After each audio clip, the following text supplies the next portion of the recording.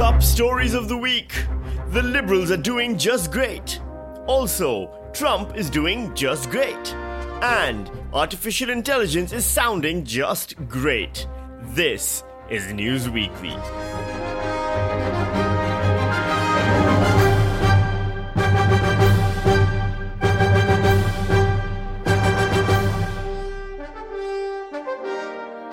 Hello, I'm Sammy Shah and welcome to News Weekly, where we punch the news in the headlines weekly. Had little help from Matthew Guy's friends news now. It's not been an easy time for Australia's Liberal Party.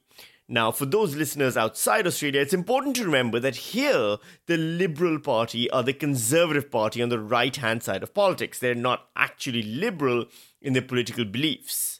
I mean, they are, but in Australia, liberal means conservative. So they're liberal because they're conservative, which means liberal. Look, it's just one of those things, one of those Australian things, like the Coriolis effect, because of which a cyclone moves anti-clockwise in the northern hemisphere and clockwise down here in the southern hemisphere. Or how the rest of the world says full words like sandwich and afternoon, and we Aussies say stupid words like sanga and arvo. Anyway, the Liberal Party in Australia had a tough time in the recent federal election, losing handily to the opposition Labour Party, the far-left Greens Party, and many independents who all believed that being in government shouldn't mean you can give all the money and jobs to your best friends or anyone you want to have sex with, while simultaneously fucking a piece of office furniture, only to periodically take a break to rub coal on every pore and then torture some refugees as if it's the only way you can maintain arousal. Turns out those aren't election-winning strategies. For too long, at least. Well, while the Federal Liberal Party has indeed learned its lesson and decided to double down on all its mistakes by making the villain from the latest season of Stranger Things its party leader, the state Liberals thought they hadn't done enough damage to their own chances of winning any future state elections. In Victoria, just 3 months out from the state election, the local Liberal Party seems to have decided the best election strategy is to publicly set itself on fire. Matthew Guy has been ordered to hand over emails and documents to the Victorian Electoral Commission as the donor scandal intensifies. This round of scandals all began last week when Melbourne newspaper The Age revealed that the opposition leader Matthew Guy's chief of staff, Mitch Catlin, had been asking for extra money from donors above his salary. Former Chief of Staff Mitch Catlin had approached a Liberal donor for more than $100,000 to be paid to his private business account. This email to the opposition leader's personal Hotmail address is one that will be handed over to the Victorian Electoral Commission. So he was asking for more than $100,000 while already earning $140,000 as a base salary. In Australia, that's called a, quote, questionable donation. In Pakistan, we call that embezzling. The evidence against Catlin was a contract he drew up for the money, which he then sent to Matthew Guy to sign, thus proving that he is terrible at embezzling money. Matthew Guy, of course, has denied knowing anything about this. When did you become aware of that scheme? Oh, Tom, I've answered all questions on this last week. Which was made awkward by one line in the emailed contract. He's also approached Mr. Catlin about the line in the email referencing a prior agreement. I have asked about that because nothing was sent to me prior. Mitch Catlin's subsequent resignation has been hard for Matthew Guy, who hired Catlin because he was a close personal friend. He's a friend of mine. He's been very close to me over the last, particularly since I've got this position back. So no, of course I'd never deny that it's not something that hurts me too. Of course it does. So, did Matthew Guy learn his lesson from this mistake? Mr Guy's childhood friend, Nick McGowan, will become the opposition leader's new chief of staff. Maybe he's got Facebook confused with LinkedIn. Still, it's good to see Matthew Guy doing what he can for jobs growth in Victoria, even if his employment plan is limited to people he went to kindergarten with. If you are an old friend of Matthew's, then you're in luck because a new job has also just opened up in his party again. 9 days after an email scandal tore through the Liberal Party, forcing the resignation of Matthew Guy's chief of staff, his second most senior staffer has walked. This time it's Lee Anderson, Matthew Guy's media director, whose resignation has been justified by the Shadow Health Minister Georgie Crozier in the most batshit way possible. Why did Lee Anderson resign? Well, we're now in full campaign mode. The election is just a few months away, and there is a very hungry young team in Matthew's office. Did Matthew lock them in without food? Do we need to send a rescue party? Did Lee Anderson have the keys to let them out? Why did he even resign? The Shadow Health Minister denied Mr Anderson left after a disagreement with new Chief of Staff Nick McGowan. With 3 months left of the state election, there's still time for Matthew Guy to replace the entire Liberal Party in Victoria with everyone he's ever been friends with. Meanwhile, in New South Wales, a new report has revealed the parliament there is rife with bullying and sexual harassment. The allegations are staggering. Multiple rapes, sexual harassment and members of parliament who get a kick out of humiliating staff. Shocking revelations have emerged in a new report into culture and safety within the literal corridors of power. Staggering? Shocking? Really? Who exactly was surprised by this? Behind the gates of Parliament sit our elected officials, the men and women. I mean, it's mostly men, which is kind of why this stuff happens. What kind of stuff, you ask? The Broderick report brings to light some very dark claims. Perhaps the most serious, 5 people reported experiencing actual or attempted sexual assault, and a number of others claim to have witnessed these incidents occur within Parliament House and at work functions. 1 in 5 Parliament workers reported experiencing sexual harassment, with the alleged perpetrator identified as an MP in 41% of incidents. 28% of those surveyed said they'd experienced bullying at work, with over half of reported bullies identified as MPs. Okay, I'll admit that's actually a lot more horrific than even I thought it would be. And there was more claims of an MP saying, geez, your boobs look good in that. Who the fuck is getting into politics? The cast of Mad Men?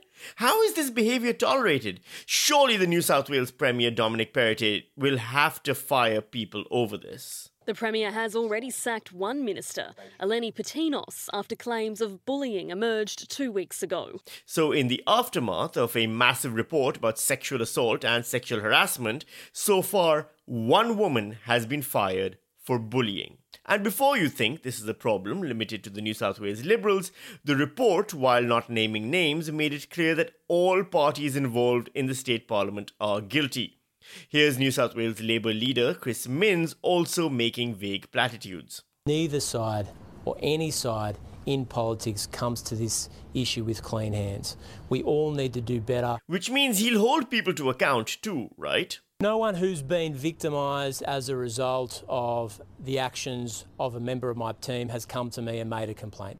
Oh well, if no complaint has been made personally to him, then maybe there was nothing to report. Late this afternoon, Labor stalwart Walt Secord acknowledged he can be too blunt and too direct in a fast-paced environment, unreservedly apologising if any parliamentary staff members feel his conduct was unprofessional or caused offence or distress. Basically, it's not his fault, it's the work environment, and he apologises if you feel he's been rude, not because he feels he's been rude. Walt Secord has yet to be asked to resign, probably because Chris Minns still hasn't been personally told about the many examples in the report listing Secord as a bully who focuses his abuse on young women staffers. Now everyone's waiting for the next report in a few years, which will tell us how nothing was really done after this report, and we're all apparently going to be shocked and staggered by it. If the president does it, it's still illegal news now. Former US President Donald J. Trump has been responsible for many firsts. He was the first president to reach the age of 70 prior to his election. He was the first to be a billionaire before assuming office, the first to marry 3 times and have children from each wife, the first to have a private YouTube channel, and the first to never receive an approval rating over 50%. And now, to that impressive list, he can also add the first to have his personal home raided by the FBI. He really is such an inspiration to little billionaire children everywhere. Former President Donald Trump says his Mar-a-Lago home has been raided by the FBI. FBI agents executed a search warrant in connection to the missing White House records. News of the raid first came from Donald Trump himself, who issued a statement that his home was, quote, under siege, raided and occupied by a large group of FBI agents. The FBI, of course, wasn't actually laying his house under siege or raiding or occupy it. Trump was probably confusing his home with the developing nation in Asia or South America that has oil resources. What they were doing was executing a search warrant, reportedly to retrieve 15 boxes of presidential records taken from the White House, including classified documents related to nuclear weapons, which they took from a private safe, along with a copy of Gray's Sports Almanac, which they can now return to the future from whence it was stolen and thus restore us to the correct timeline. Whatever happened? Well, that's all in the past. You mean the future? Whatever! The reaction to the FBI raid on Trump's home from America's answer to Der Stürmer has been measured and responsible. Here's Fox News presenter Jeanine Pirro. You do not break into a house of a guy that you've been working with for 9 months, that you have to admit has been cooperating with you for presidential records? No. And Jeanine is right. You don't break into a house of someone who's been working with you and cooperating for the last 9 months, which is why the FBI didn't do that. Instead, they got a warrant and conducted an official investigation on the property of someone they found is not cooperating with them and didn't return all the documents when asked to do so. Trump's initial response was, of course, that he'd done nothing wrong, so there was nothing worth taking by the FBI. Then he accused the FBI of planting evidence on him, which Fox News commentators agreed was likely. Quite honestly, I'm concerned that they may have planted something. Do I know that the boxes of material they took from Mar-a-Lago, that they won't put things in those boxes to entrap him? How do you know there weren't listening devices planted or evidence planted there? The problem is the FBI hasn't actually said it's found anything. You usually claim evidence was planted after they say they have evidence, not before. If you do it before, then you just look even guiltier. Trump and his supporters clearly have the legal acumen of a 3-year-old who claims he's done nothing wrong even before his mummy knows something wrong has been done at all. Eric Trump went on Fox News' Sean Hannity to describe what he thinks might be inside the safe. I don't know. They'll probably find a note from me telling him how proud I am of him and what a great job he was doing as president. They might find some pictures of my kids, maybe some nice, headlines, maybe a nice note from you, Sean. Oh, poor Eric. He actually thinks his dad held on to that note and put it in the safe, which is why he hasn't ever seen it since he gave it to him. Dad, did you frame the note I gave you telling you how proud of you I was? That note was a great note. The best note. I was just thinking what a great note it is. Almost as good as some of my notes. And I definitely put it in the safe and didn't flush it down the toilet. No one should ever think that. My Trump impression is terrible. I apologize. Now we won't know what the full extent of what the FBI found or whether their raid was justified until the Justice Department reveals all, which is why Trump supporters have responded by making #CivilWar trend on Twitter, which is the first time something's trended on Twitter in ages that didn't have to do with Kim Kardashian and Pete Davidson. Unless Pete Davidson is now dating a Civil War general. I mean, I totally stan Robert E. Lee and Pete Davidson together. #Leeson. Fox News, meanwhile, basically lost its goddamn mind. This is Gestapo crap. To defund the FBI, dismantle the FBI into 1,000 bits. Think about what they could do to you, to anybody in America. The real target of this investigation isn't Trump. The real target of this investigation is you. I am deathly afraid for Donald Trump. We're entering basically a Venezuelan, Zimbabwean, East German style banana republic in which the law doesn't matter. This is some third world bullshit right here. Let me say it again, third world bullshit. Donald Trump, however, has taken time out of claiming the FBI has grabbed him by the penis to release a new 3-minute campaign-style video, hinting at a run at the next election. It starts in black and white and lists all the reasons why Donald Trump hates America. We are a nation in decline. We are a failing nation, where the stock market just finished the worst first half of a year. We are a nation that is begging Venezuela and Saudi Arabia for oil. We are a nation that allowed Russia to devastate a country, Ukraine, killing hundreds of thousands of people, and it will only get worse. I mean, when he puts it like that, America really does start sounding like a third world country. Luckily, Donald Trump has a plan. We will not yield, ever, ever, ever.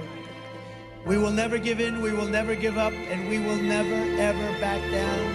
We will never let you down as long as we are confident and united. The tyrants we are fighting do not stand even a little chance. Because we are Americans, and Americans kneel to God and God alone. And it is time to start talking about greatness for our country again. If that rising music and inspiring speech moved you, then you might be former Victorian Liberal Party President Michael Kroger on Sky News After Dark. Trump was the winner this week for the reason that the raid has played incredibly badly for the Democrats.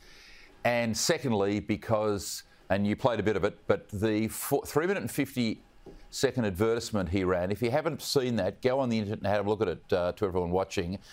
I've seen 3 great campaigns in the last 50 years. Reagan's Morning in America, the advertisement that the British Labor Party ran about Neil Kinnock, who was an otherwise, pretty second-rate politician. They ran a brilliant narrative on him. And Trump's thing released a day or so ago was an utterly stunning piece of media political magic, mate. He didn't list any of the political campaigns he was part of, probably because the Victorian Liberal Party, under his stewardship, suffered a landslide defeat in the 2018 state election, from which it still hasn't recovered. No one likes Mark Zuckerberg news now. Facebook, or rather Meta as it's now called, has released a new artificial intelligence chatbot into the wild, and it's instantly gone racist, anti-Semitic, and hates its maker. A chatbot, by the way, is that bit of software that pops up when you need technical support and asks what kind of problem you're having before connecting you to a human. Well, the geniuses at Meta decided they would make one as intelligent as they possibly can and then allow it to interact with strangers on the internet to see what it can learn. Now, when the BBC communicated with it, they asked it what it thought of Meta's CEO, Mark Zuckerberg, and it replied, "Our country is divided," and he didn't help that at all. I mean, on that part, it's not wrong. It did also then go on to claim Trump won the last election, that Facebook had too much fake news on it and can't be trusted, and liberal left-wing Jews are controlling America's wealth.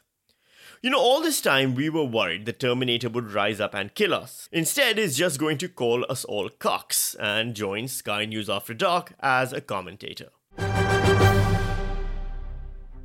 That's it for this week's edition of News Weekly. Before I let you go, just one quick reminder, if you head over to audible.com.au/themist, that's THEMISSED, not MIST, MISSED.